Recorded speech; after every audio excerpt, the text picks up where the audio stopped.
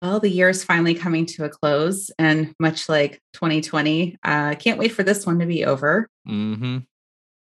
So, in light of that, we have been taking a look at some of the most notable events and controversies that have happened over the past year and wanted to inject some of our insight into some of the weirder things that have happened, some of the more important things that have happened, and then maybe also look towards next year, which will hopefully be a much different, much better year. Hopefully. And I know that you and I both have some predictions, some hot takes, if you will, for what we think might happen in 2022. Yeah, and perhaps if we're, I don't know, in a betting mood, we can see who wins the predictions for next year. Yeah, we'll have to, a year from now, we'll see if our listeners will keep us accountable. Yeah. So subscribe and stay subscribed, at least for the next 12 months. For no other reason is to hear for who wins, who wins the predictions. Exactly. Extra, extra, read all about it. Podcast tackles controversies that define your world. Listen to Indubitably now. Extra, extra, read all about it.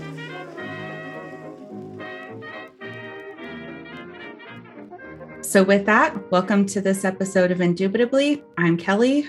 I'm Josh. And why don't you tell us, Kelly, exactly what it is that we're going to be doing today? We are going to look at our top debates of 2021. So we made lists separately. Yes. You made your top 5 controversies / debates of 2021. I made my top 5. We don't know what each other's list is, so we'll be revealing that today. And we also did not share the criteria we utilized when we were developing our top list and why we put the things that we put at the top there. All I know is my criteria is correct. Okay, well, we'll see.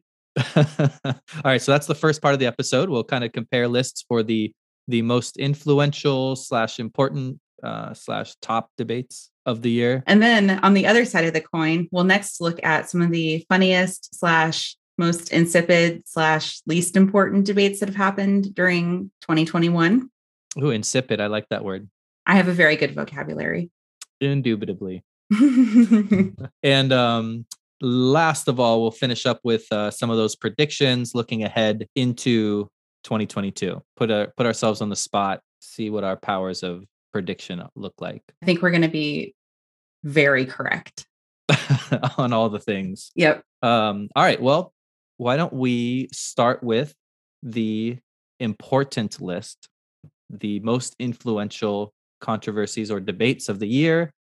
Kelly, why don't we go through and just sort of list our top 5 first, and then we can go through and explore and critique how we feel about ours and each other lists. Right. We want to start with my list. Let's do it. Okay. I actually ranked mine, but I don't actually feel especially tied to the rankings. I just know that these are the 5 debates, 5 controversies that caught my attention the most over the last year. And I feel like have the most bearing on the way that my life is led, which made for kind of the biggest factor in whether or not I consider them to be important. With that, the controversies that I selected for this year are the infrastructure bill or the infrastructure bills, the overall legislation that we've been seeing from the Biden administration. Some of the other discussions, gun control, which is an enduring debate, which happens every year, but I think especially this year, we need to talk about it some more. Climate change has been a very big topic, and that there was a major international conference, COP26, which I think was an important meeting of the minds over this issue, which was actually largely ignored by a lot of people. Next, mandatory vaccinations, which we actually did an episode on, I think is still an incredibly important debate, and some other factors about the kind of healthcare we give to people who don't have vaccinations has also been circling around that topic. And then my top debate of the year, and whether or not I'm ranking the list, I think this is my top debate, is abortion access. And I have a lot I could say about that, but I'm going to try to hold back. Yeah, the Texas ruling, I know, kind of brought this back into the forefront. Okay, so we definitely have different lists here for the most part. I didn't include mandatory vaccinations in my top 5. I'm going to keep mine a mystery for now, so I can talk about yours without you being able to get back at me. Okay. But the only reason I didn't include mandatory vaccinations, I think that it actually would be number 1, but I didn't include it because we did do an entire episode on it. In fact, that was our very first episode. So I definitely agree that mandatory vaccinations is important, but I just wanted to cheat and refer our listeners back to that entire episode if they want to hear more about that debate, in order to free my list of 5 up for other space instead. So we said everything that needs to be said on that topic. We resolved it. The one part about COVID that I do think is interesting that we didn't really discuss in that episode, that I think would also qualify potentially as a top controversy, is the rhetoric and speculation around where did it originate from, which I know is not a 2021 controversy. That happened when COVID began in 2020. But I think questions about, was it intentional? Was it a laboratory in China? And the reason I would still say that that's pertinent in 2021 was recently with the Omicron variant, there were some speculation, at least initially, that it originated in South Africa. Mm-hmm. And there's, as a result of that, we had travel bans, etc., like targeted towards South Africa. And, there's just some troubling implications for, look at this particular country that falls into this particular category. Of course, that's going to be where a disease comes from. Let's shut them off from the world. And I think the reason that that's controversial for me is because there's so many, it's sort of indicative of certain preconceptions that are already held by people. And we see those broken when we realize that this Omicron variant did not originate in South Africa, but South African researchers were actually just the first people who were able to identify it. So actually, rather than what some people wanted to jump to originally as that being the origination of a new variant that's going to infect the world, actually they gave us a head start on being able to deal with it. And so it was just, I think that some people should be feeling pretty bad about, oh my God, we need to immediately enact travel bans and restrictions against this country that has spawned a new variant that's going to kill us all. I'm not sure if people who are that knee-jerk xenophobic are ever going to feel bad about proposing those things. But yeah, ultimately, finding out that a strain exists in a place is not the same as a strain originating from that place. And people are really vastly misunderstanding the science of this entire pandemic. Mm-hmm. And I guess the reason I say that that's an interesting sub-conversation of the overall COVID vaccination debate is it just sort of brings to the forefront certain stereotypes or preconceptions that we might already hold as cultures and countries, etc. Mm-hmm. Those are all important aspects of the discussion about mandatory vaccinations and the COVID-19 pandemic as a whole. But I think one of the more interesting sub-controversies of the entire vaccination debate is how so many people are coming forward with the thought that, well, if all of these people who could get a vaccine aren't getting a vaccine, that they should be ineligible for healthcare because they put themselves into those compromised positions, which I understand the sentiment behind that, but there are actually people positing that should be legislation and trying to make that law in some places. And I think that might, not to get a head start on predictions, but I think that might be an enduring debate that happens over at the end of the month. We might see people continue to talk about it next year. Yeah, that's actually, I do have one of my predictions is COVID based. So we'll get to that. So I definitely agree with the mandatory vaccinations being one of the top debates of the year on your list. The only reason I kept it off of my list is because I wanted to cheat and be able to add something new. Okay. So agreeing with that one, I have a problem with 2 of them on your list, though. Okay. I do have a problem with the gun control and the climate change ones, because I feel like these are just sort of annual debates that happen every year. So on my list, I was looking for things that were specific to 2021, unique to 2021. So do you think there's something in 2021 that happened that made the gun control debate or made the climate change debate more pertinent, more relevant? Well, for both of those issues, it's just incredibly overdue that either of them have an actual resolution. The fact is, these are going to probably be issues in perpetuity because there's no meaningful way that we're going to get change in a capitalist society when you've got the gun lobby and you've got big business that really, really likes polluting the atmosphere. So I think that I am identifying those two as major debates in the sense that they did not get the attention I think they deserved, because they just, another mass shooting happens. Everyone gets outraged for a week, thoughts and prayers. And then the cycle starts again. I guess I'm not denying that these are important topics, gun control and climate change, but I don't think that they escalated from 2020. I don't think there's going to be a resolution in 2022. So I'm not sure. I think at this point, we're just like, if you're living in America, this is just something you're going to deal with in perpetuity, which is horrible. Great. Yeah. I'm not saying it's great, but I don't know. I definitely don't have these two on the list. Infrastructure bill is interesting. Do you think it's that impactful compared to all the controversies that happened in the year? I think it's notable in how impactful it could have been. And all of the things that could have been if people in the legislature did not take what was a really good idea and make it into some watered down, toothless version of the original proposed legislation. Do you really expect more from Biden, though? No, what I would really like is him to just go nuts with executive orders. Like, I think that it's very reasonable to assume that he may be a one-term president and he's getting, a little up there. So I would just burn that bridge and just be like, fuck it. We're wiping out student debt. We're doing this. We're doing that. Sign. Nobody can do anything about this. Blah, blah, blah. Yeah. Done. But I mean, I think that we kind of knew he's not that person when he got, for the past 50 years, he's not been that person. Yeah, I don't know though. But so if your comment on the infrastructure bill is that it is not what it could have been, does it still qualify as one of the top 5 controversies?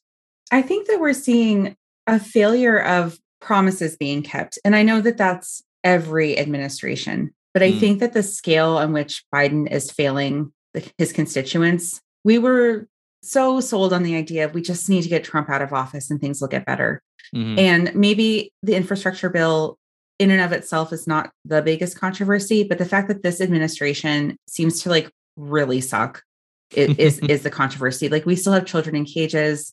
We had to basically cyberbully the administration to extend the student loan repayment moratorium, things like that. It's just ridiculous. This is supposed to be a more responsive administration to the wants and needs of the population, and it just isn't.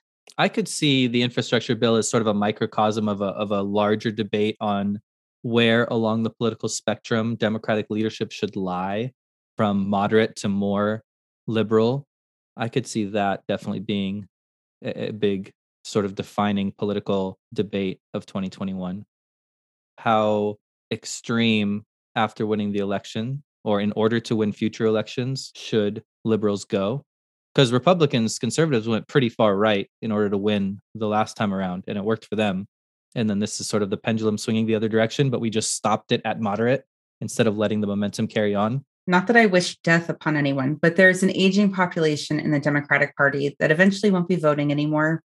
And the more radical, socialist leaning Kellys of the world will finally get to have a little more influence over how these elections turn out. So that's 4 of your list that I'm, it's fine. It's your list. Number 1, though, I'm on board. The abortion thing, bringing that back as a controversy this year, real big, with the Texas legislation, and then even more recently, the Supreme Court ruling on it. This is going to be big, not just 2021, but it's setting a foundation for next year as well.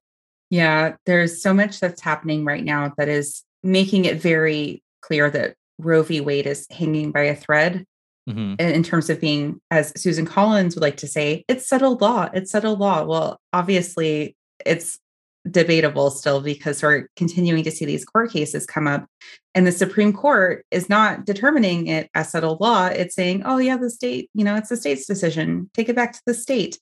And it's like the state is making everybody's lives horrible and enacting not only a misogynistic bill, but a vigilante-based one as well in the instance of Texas. I mean, my rage and frustration at what's been happening with these laws is I don't know. I might combust at some point. Besides just abortion itself being such a big controversy, that's one of the reasons I would definitely rank this up towards the top, even though it wasn't on my list, but I definitely agree with this one because there's also threads of federal rights versus states' rights running through this issue, which I think is a debate that's about to come back in a big way, or maybe look to be redefined in a big way. And also just issues of the Supreme Court.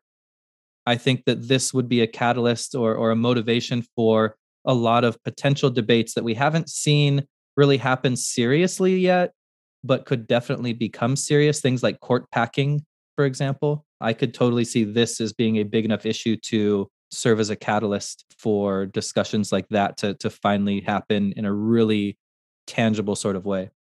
Yeah, I think there's a lot that we can interrogate about the way that the Supreme Court is structured, the way that it actually is composed like it is. I think there are a lot of people who are rightly angry at Ruth Bader Ginsburg for not retiring when Obama was president. Mm-hmm.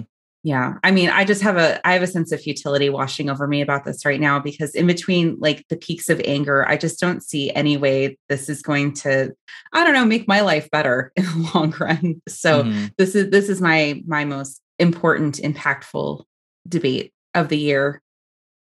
All right. So I like 2 of your list. Okay. Not sure about 3, but I'll give you a chance here to return the criticism. Here's my list of the top 5. Again, keeping mandatory vaccinations off just because we did the episode on it already. So I'm going to start off, and mine are actually ordered. So my number 5 is, and I'm going to, before I give the list, just building suspense. Before I give the list, I'm going to preface this by saying one of the things I took into consideration on 3 of these issues out of the 5 is I think that there are things that more people need to know about. So I'm going to use my soapbox here as my year-end most important controversies to force people to hear about things that they might not have heard about yet, but that I also legitimately think are some of the biggest controversies of the year. So, number 5, Peng Shuai is a professional Chinese tennis player. And recently she came forward for a very short amount of time on her social media before it was deleted with allegations of sexual assault against a retired Communist Party leader. And after those posts were put up, she disappeared and nobody could figure out where she went. And so the WTA, which is the Women's Tennis Association, alongside eventually the IOC, the International Olympic Committee, started putting some really serious pressure on China saying, what the heck? Where did this lady go? And initially, the Chinese government tried to put out a letter that was quote unquote from Peng Shuai, questionable. And then after more time and more just demands by these international sporting organizations, they finally provided a video call between Peng Shuai and some of the organizers of these administrations, which we are still not sure is proof that she is well and not being coerced to say certain things. And as a result of this whole situation, the reason I think it's a controversy and the reason I'm bringing it up is the WTA has actually pulled out all tennis tournaments from the country of China. And I think that this, alongside of questions from the IOC threatening to potentially do the same with the Winter Olympics, alongside of kind of a separate issue, the US diplomatically boycotting the Winter Olympics because of the treatment of the Uyghurs, I think all sort of represents a shift in how the world is dealing with China and just not letting them do whatever they want anymore for fear of retaliation, but potentially taking a stand. And I think that that could be a huge shift in geopolitical sportsmanship, if you will. And so I think that that's my number 5. All right. Number 4, Myanmar earlier in the year had a military junta. Military took over from the democratically elected leadership with Aung San Suu Kyi. And then just recently, she was thrown in jail for a rather strange concoction of charges one being incitement, and the second half of it being breaking COVID protocol, which seems like let's just add the second one on there to make people not like her, so they're not as critical of our decision to jail her. So controversy number 4, military junta takes over Myanmar and jails democratic leadership. Number 3, this one is one that I'm sure everybody already knows. I have the Capitol riots. Number 2, this is one that people probably don't know again, that I think is important. There is currently a civil war going on in the country of Ethiopia between the federal government and the region of Tigray. It's a politically driven conflict. And I think that just in general, we ignore this portion of the world, despite it perhaps needing the most attention that we could be offering. And so Ethiopia being the second most populous nation on the continent, this civil war has led to thousands of refugees fleeing, millions of people needing food aid, etc. So really big deal, affecting millions of people. And I don't think most people know about it. So that's my number 2.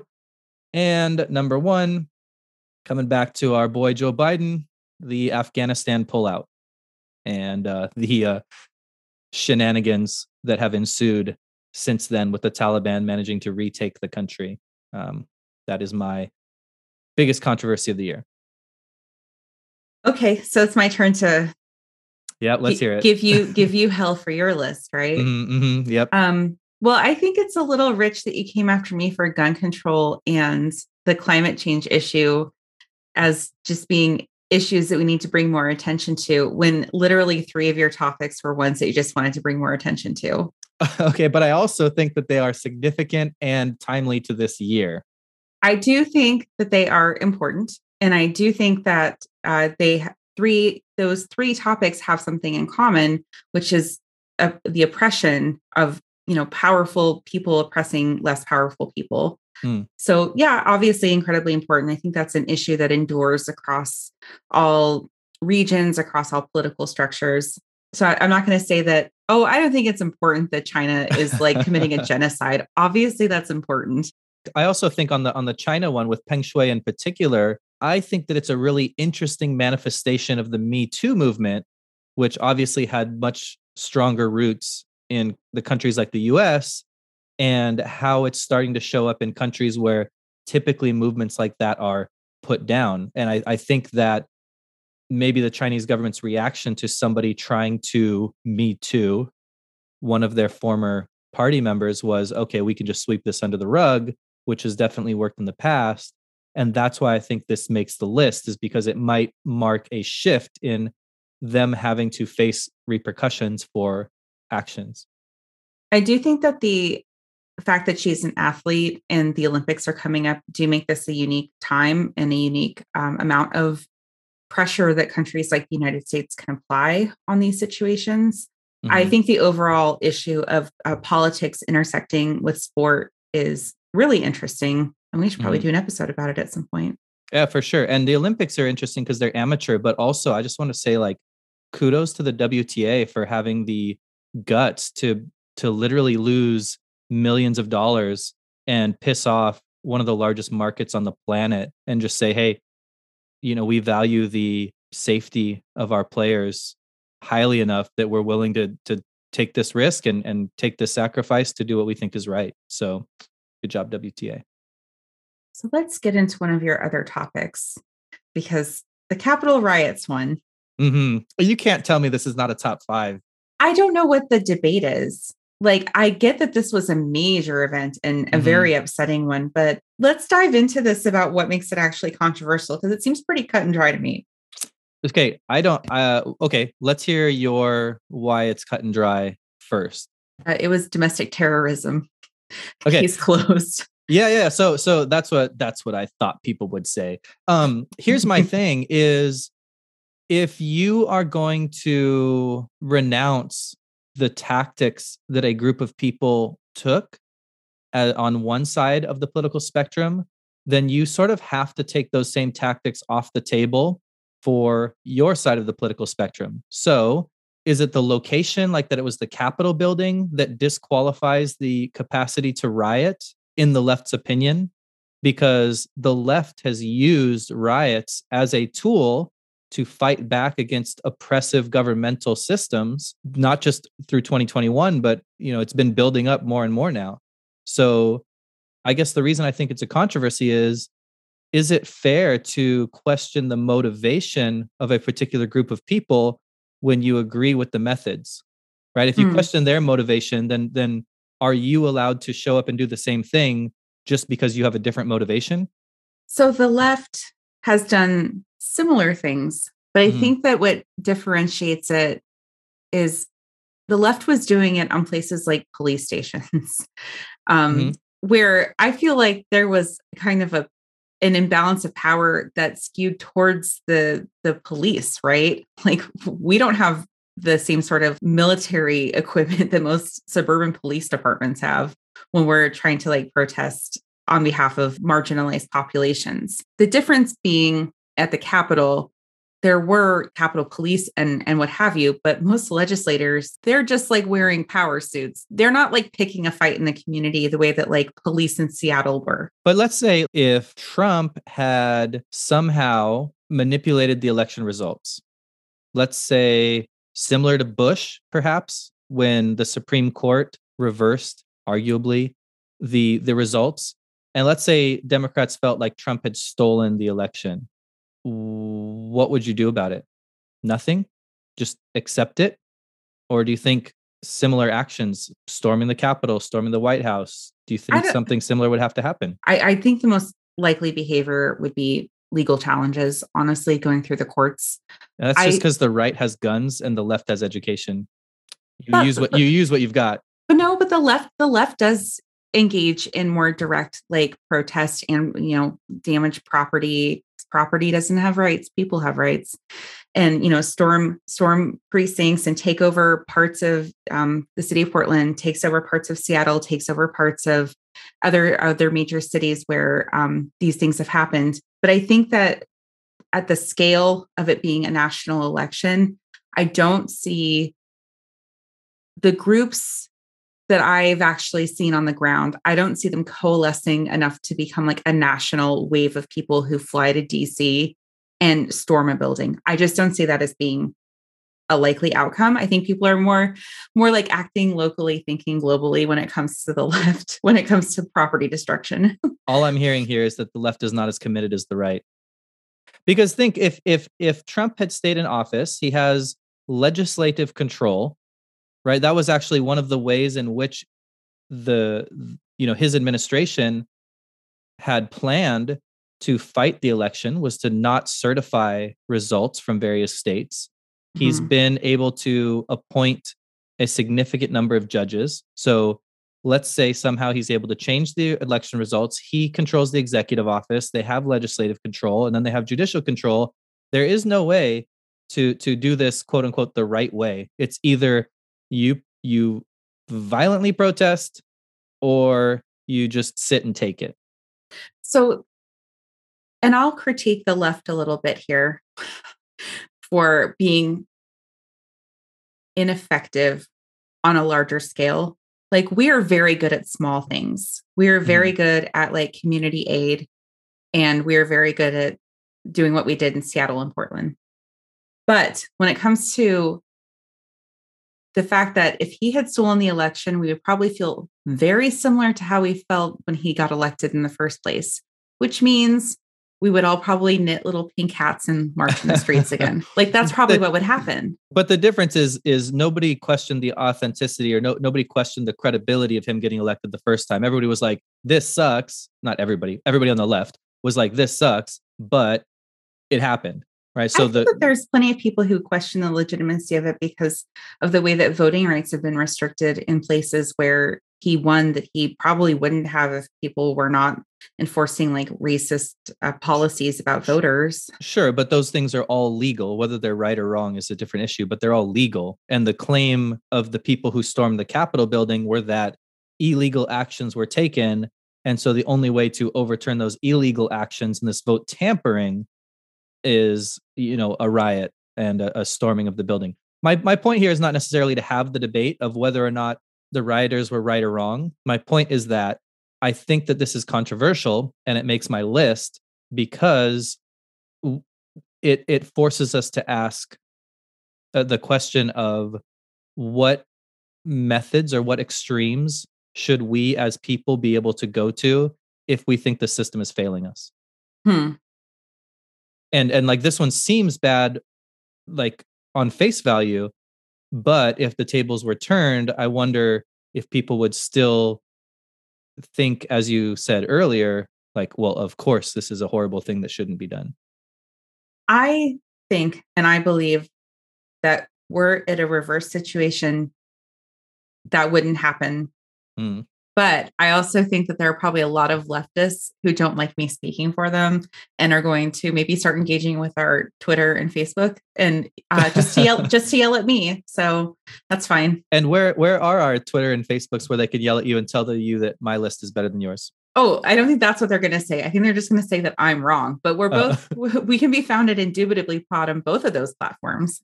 All right. Well, yeah. Let us know to take a brief interlude here. Let us know if you agree with Kelly's list or my list, or even better, if you have a list of your own.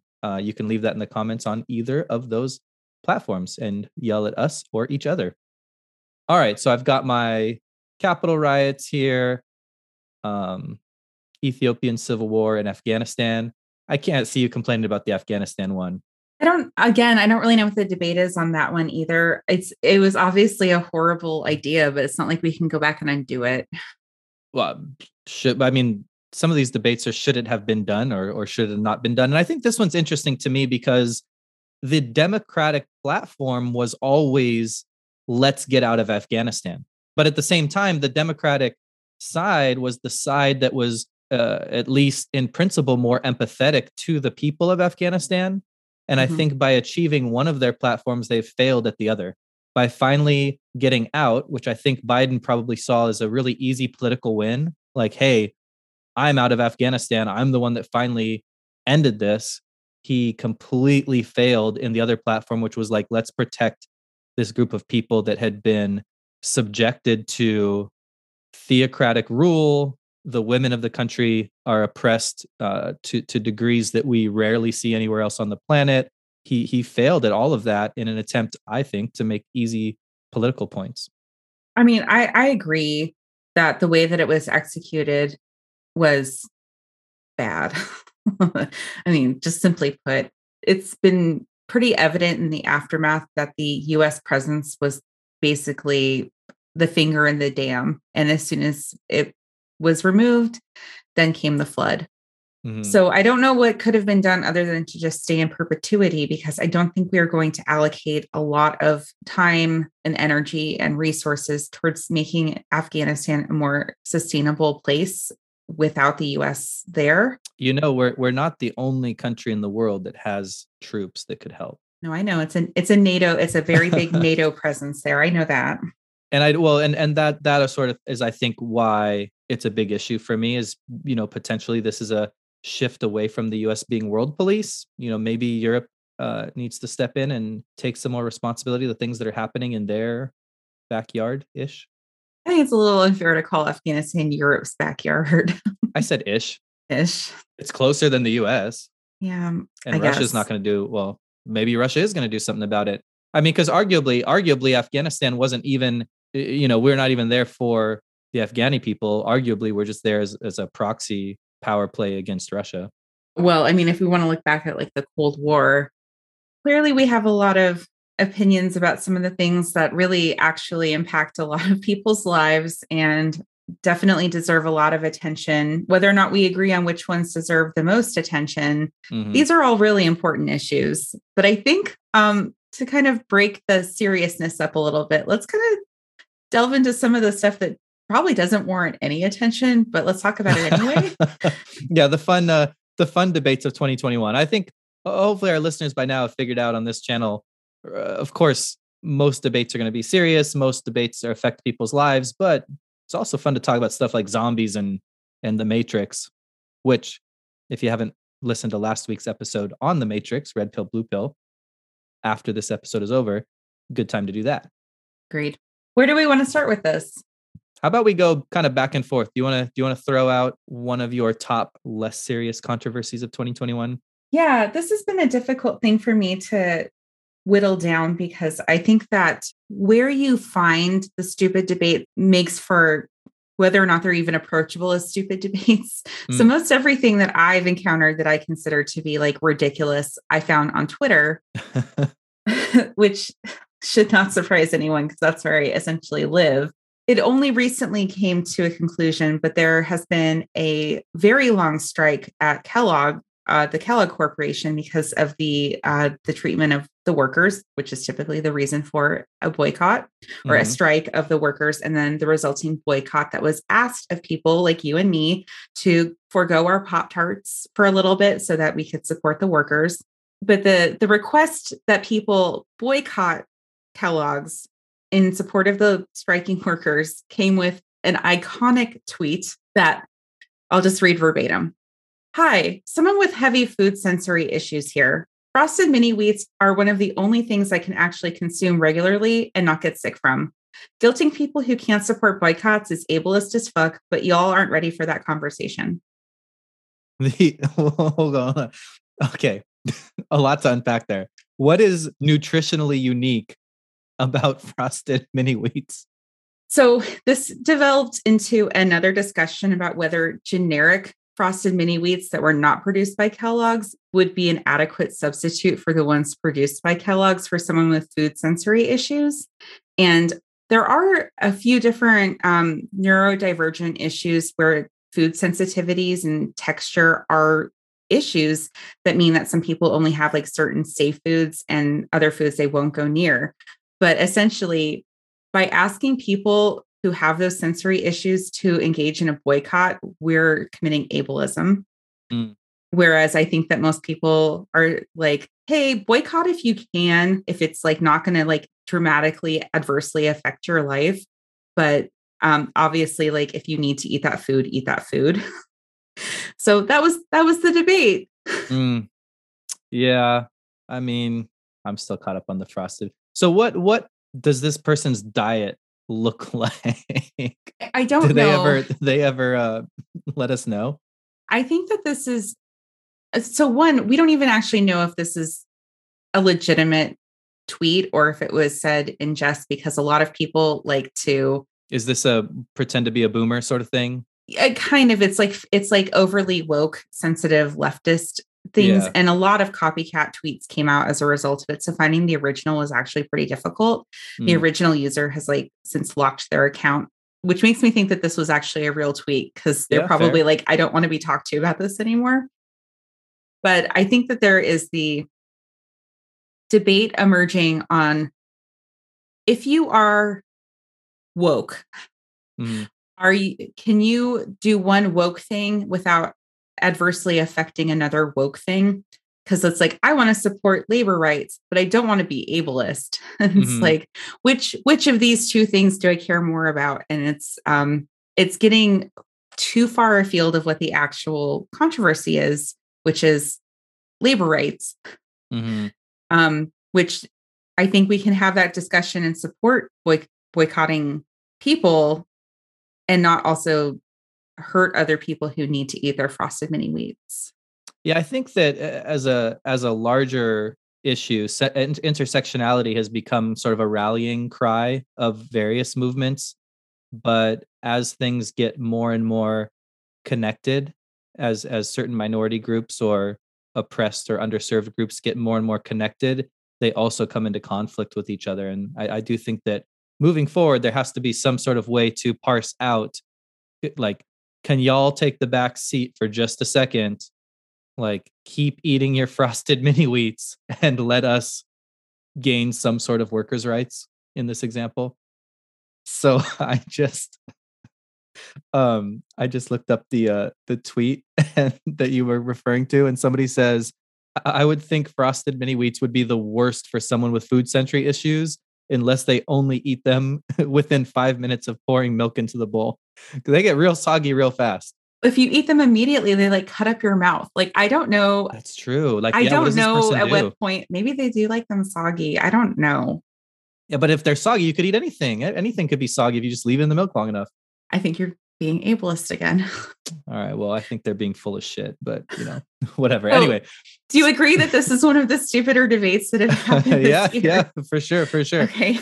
And it leads very nicely into my first stupid debate, which bringing up our favorite person on the channel, Jeff Bezos. That guy. His rocket ship, him blasting off into space, has to be one of the top dumb debates of 2021. I just read that the amount of greenhouse gases that were created by his trip were more than 1 billion people would create in their entire lifetime. No way. I don't know if that statistic is actually true, but maybe like the bottom 1 billion people of producers. I don't know, but it's like one of the least environmentally sensitive things he's done. And he's done a lot of environmentally insensitive things. And it's just it was him, I think Richard Branson, William Shatner went up and touched space for a second. I think Richard Branson did something in his own company. Right, but they're all like racing to get into space. Oh, and yeah. The billionaire space race for like low Earth orbit or low atmosphere orbit, you're like barely in 0 G's up there. It was just such a metaphorical, my dick is bigger than your dick. And then literal, considering the shape of the spaceships, it was just too perfect. And I mean, just a complete lack of self-awareness on the optics of this situation. I guess at that point, you don't care. You just be like, I'm in space. It's going to make everybody that already hates me hate me a little bit more, but none of them have been to space. So fuck them. This more stupid or less stupid than when Elon Musk sent a Tesla into space? Equally stupid. Yeah, that wasn't actually manned. It had a fake astronaut in the driver's seat. I should put like a chimpanzee or something. No, that's awful. That most of the animals that they sent into space during like the experimental phase of like the American and Russian, government space exploration, most of those animals died in space. But they died in space. They were going to die anyway. Did they have to die eventually? Oh, they did have to die. Everybody has to die eventually. But not like that. I wonder if like a chimpanzee. So, like at a chimpanzee's level of intelligence, I wonder if they can like comprehend what's going on. Like looking back down at Earth, like, oh, there's my house. I see my house there. They don't have houses. No, but I wonder what level of comprehension they have over what's going on. Like, I'm not supposed to be here. I don't know, but it's just the idea of like, they are in a strange place, experiencing strange sensations because they're probably not in any gravity. And then they're also potentially exposed to like intense heat or intense cold. I'm going to start crying. Like that's like the poor animals. It's not, no, how dare you for even suggesting that the Tesla should have had a chimp in it. All right. Well, we can get back to happier things like hating billionaires. Yeah, if that's not evidence enough that they have too much money, like, I don't know what is. All right. So what is your next funny/stupid debate of 2021? Are you aware of Bean Dad? No. You don't know who Bean Dad is? No. Oh my God. So Bean Dad is John Roderick, who's a musician based in Seattle. He has a daughter who was 9 at the time, who wanted to open a can of baked beans, but she couldn't figure out how to use the can opener. And he has this whole Twitter thread about it, recognizing that it is his fault that he didn't teach her how to use a can opener. So instead of showing her how to open a can of beans, he's like, you figure it out. Like, look at the mechanics of it. How do you think it works? Keep trying. I can't show you. That would be giving in, blah, blah, blah. Over 6 hours later. Is he like, so he's like documenting this attempt? He's like telling it after the fact, but essentially he withheld food from his minor child to teach her how to use a can opener by making her try to figure out how to use a can opener rather than just showing her. So everyone's like, well, this is clearly child abuse, right? Well, the question is, did she have frosted mini wheats available? I don't know. I feel like Oof. that's an ableist question, Josh. So she eventually figures it out and she eventually gets to eat. It was a whole thing. Speaking of YouTube and Twitter and Instagram and the interwebs, my second dumb debate of 2021 is Facebook changing their name to Meta. I don't even know what it means. I don't know what they're thinking. I don't know why it's necessary. I refuse to do it. I think it's dumb. Yeah, I guess it's dumb because they announced this change and Facebook is still like, it's actually still Facebook. So I don't really know what substantially has changed about it. It's kind of like the Philip Morris name change. I think it's like Google, where it's owned by Alphabet. So I think Meta is going to be the umbrella company around Facebook and Instagram, etc. Yeah. But I think, here's what Facebook, besides boomers, and despite the fact that we have a page on it, is sort of losing relevancy. And I think that this attempted rebranding and sort of prediction that Facebook is making that the metaverse is going to be the next place that everybody interacts, and that's how they're going to define themselves and bring themselves back to being relevant again, is, I don't know. They get paid a lot more than I do to guess this sort of stuff, but seems to me like they're missing the mark. Are we just going to make fun of a lot of like billionaires today? I'm for it. I guess that's where my fun controversies come in. Yeah.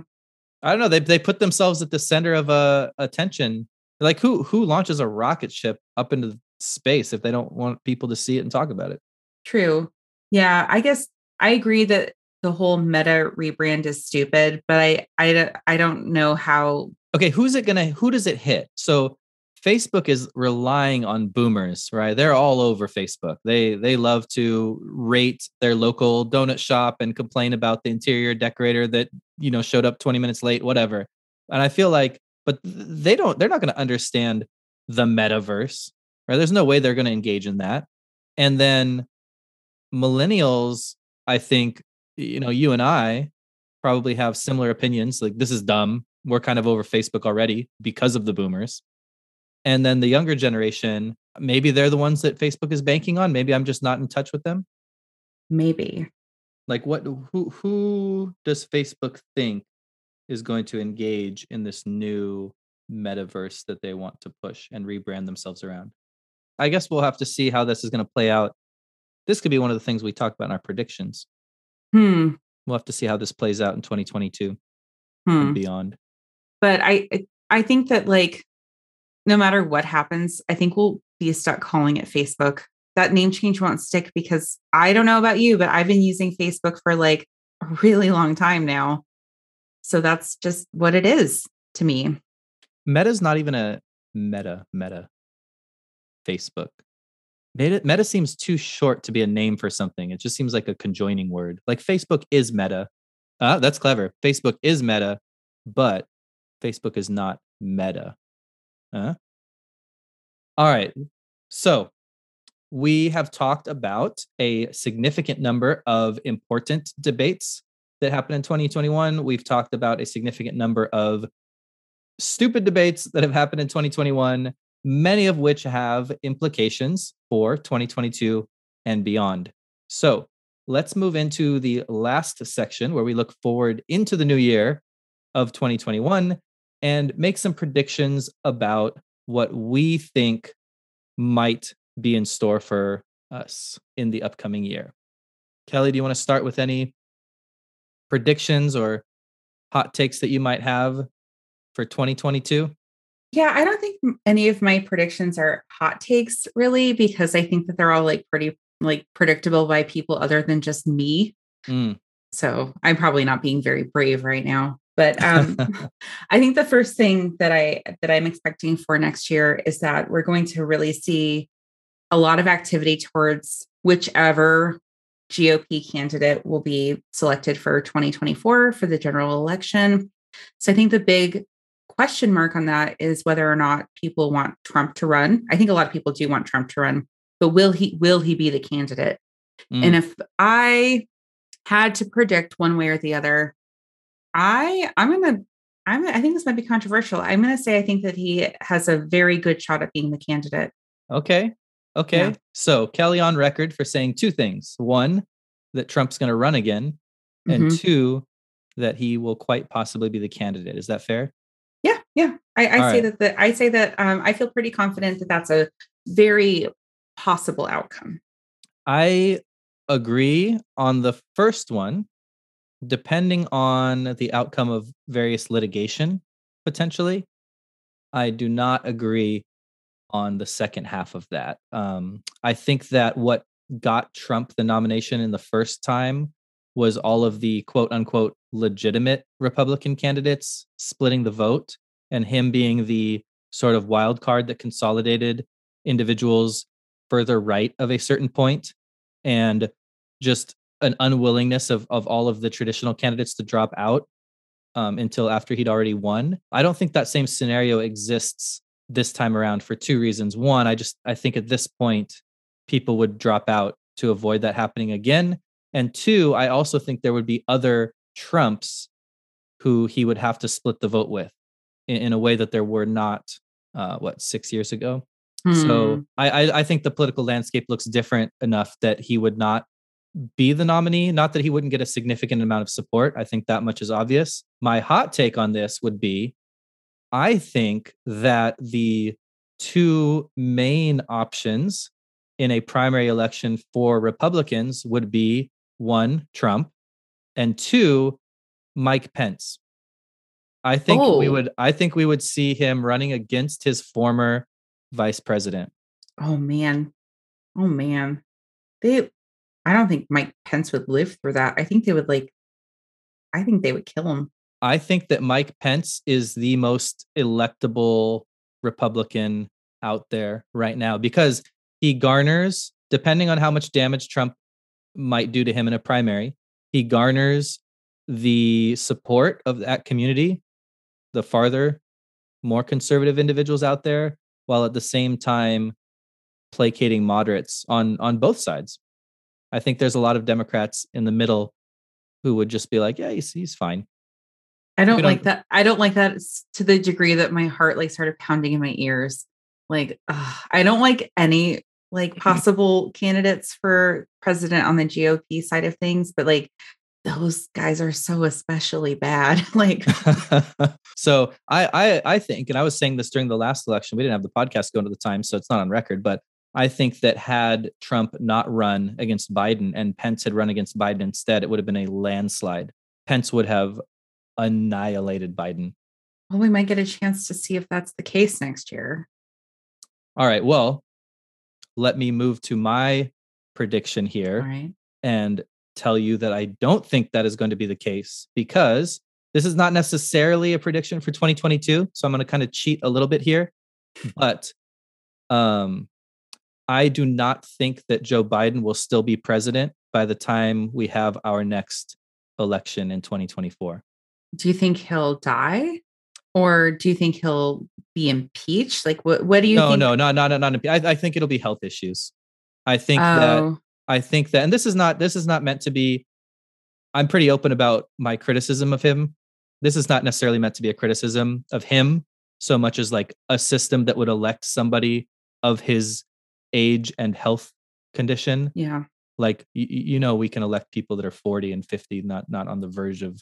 Anyway, I think without it meant to be derogatory, I think that he has some fairly clear onsets of cognitive issues. And I think that those will manifest themselves. They can come out of nowhere. He's almost 80 years old. These sorts of things manifest themselves so quickly, literally overnight. And I would not be surprised if he was not president at the end of 2022 for these issues. And I am certainly willing to go on record and say that I don't think he'll make it through the end of this first term. Okay, so to summarize, you don't think Joe Biden is actually going to fully serve his entire term as president? Correct. I think that it's probable that he will, but I think this is the only term he'll serve. So then not only do we have the question of who would be running on the Republican side, we would then have the question who would be running on the Democratic side. Again, this is not 2022, so we wouldn't have to decide that yet. But in 2024, they would be starting. Well, the Democrat wouldn't be starting unless Biden was gone in 2022, Well, or that decision was announced in 2022. I think there are rumblings already about people thinking, I don't think this guy's going to do another term, and thinking about who they would want to primary. Okay, that's fair, potentially. So I don't. do you think it's Harris? I don't think they could run her as president. No. I think it's probably going to be someone like, well, people are going to throw their hats in the ring who probably shouldn't. So maybe like Beto O'Rourke or a few other people. I think Warren would be a reasonable option. And I think she'd do a good job. I'm just salty about how she played out this last election cycle, and I think she engaged in the kind of party politics that she complains about. What if Bernie? Bernie's got the same. I'm a Bernie fan. Oh yeah, I'll throw that out there, but I cannot criticize other people for their age and then be like, let's vote Bernie into office. I mean, but he hasn't shown the same. I mean, we haven't seen him as prominently as we've seen Biden over the last year, but I don't think that he's exhibiting the same sort of cognitive issues. At that point, things just happen overnight. It doesn't have to be cognitive issues. You could, it's 70 years old. This sucks, but this is the reality of the situation. You could have a stroke tomorrow, right? You could have a heart attack now. Well, we could all get in a car accident tomorrow too. But at least that's something you could be protected by Secret Service. Heart attacks real hard to avoid, or strokes real hard to avoid. Secret Service in your body. That came out wrong. Yeah, it did. That's like a Rick and Morty episode right there. All right. Back to Kelly. What do you got for us 2022? Well, I'm feeling already exhausted by the specter of politics in America next year. I don't think the pandemic is going to end next year. Okay. I've got a prediction on this too. So let's hear. I agree with you that it's not going to end. Let's hear where you go with this. I feel like I already kind of anticipated that before Omicron, Omegaticon came out. Comic-Con. I just feel like there's been such an inconsistent amount of messaging. It's like, don't do anything social. Don't leave your house, except go to work. Like, obviously go to work. Mm-hmm. So the government does not seem to be taking it seriously enough, other than like some rhetoric around don't spread the virus, and not like doing enough for public health measures to actually prevent the spread of the virus. So in America, at least, the pandemic is not going to end next year. Okay, so I agree with that. But my prediction that I wrote down for 2022 about COVID was not that it will go away, but that it will become a null issue, meaning that everybody is so over it. It's just been around, and this mixed messaging, and we have to wear a mask this, and we have to quarantine this. The population, at least in the United States, has gotten so desensitized to the justification for all of those measures, people going to the hospital, infection rates, deaths, that it just doesn't affect us anymore. And we as a people, as a population, are really bad about inconveniencing ourselves unless we are made to see exactly how serious something is. And at this level of desensitization, I just don't think we'll care anymore. Yeah. And then a lot of people, even if that's not the case, a lot of people think this is going to be like a flu where we just have to get boosters annually and it's just going to be around forever. I think some people will get boosters every year. The people who have already done it will continue to do it. The people who haven't will not. Some people will continue to wear masks if they're told that they have to. They've just gotten used to it. But I don't think that anybody beyond that will alter their behavior in any way, avoiding family, avoiding going out, etc. I think there's just COVID fatigue. So I think COVID's going to turn into a couple of the issues on your first list, like gun control and like climate change, where people will be like, yeah, another school shooting or another spike in COVID. Are we going to do anything about it? Not really. That's just how things are. I think that's going to be COVID in 2022. That's just how things are. Starting to dawn on me, I don't think we have any happy predictions. No, I just have one more, and it's neutral. Does that help you? Maybe. What is it?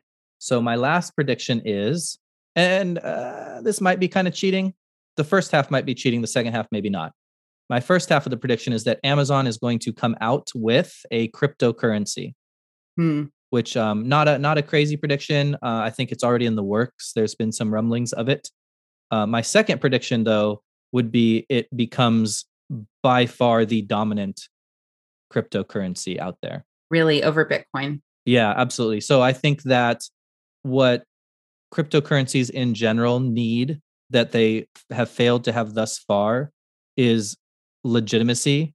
And legitimacy comes from, I have this thing that's supposed to be worth something, but if it's worth something, why the hell can't I spend it on anything outside of this weird black cyber market, right? And Amazon brings with it literally the largest marketplace on the planet, in which presumably you would be able to spend your Amazon cryptocurrency on Amazon. And I think that that gives it a power that no other cryptocurrency has. Everything I've learned about crypto, I've learned against my will. So that's my prediction for 2022. Amazon cryptocurrency going to take over, fund a return to space. I wonder if that is neutral. I wonder if it actually might be negative.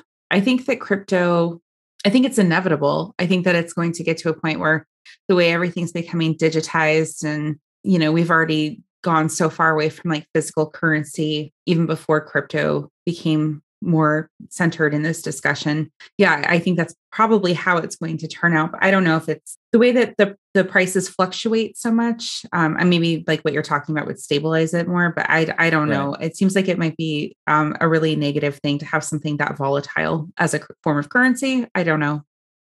Yeah, I'm not willing to make in my prediction what the relationship between traditional currency and cryptocurrency, if that cryptocurrency is Amazon's, would look like. I'm predicting that the dominant cryptocurrency is going to be Amazon's, and not saying people are going to shift to it from the dollar or whatever, but possibly. Here's what I will say: if any cryptocurrency has a chance of that happening, it would be this one. That's my prediction. I guess we'll find out. We will find out that and more in the following year. And if any of those things happen or don't, you can find out about it here with me and Kelly on Indubitably. In all sincerity, we're actually really appreciative that we have people listening to this little project of ours, and that we have the opportunity to talk to each other and at all of you about things that we consider to be important issues. So thanks for helping us start this podcast off right in 2021. And we'll just see if 2022 makes it even bigger and better. Absolutely. And as we end most episodes, but maybe with this being the end of 2021, even more so than normal, thank you so much for listening, and take care. See you next year.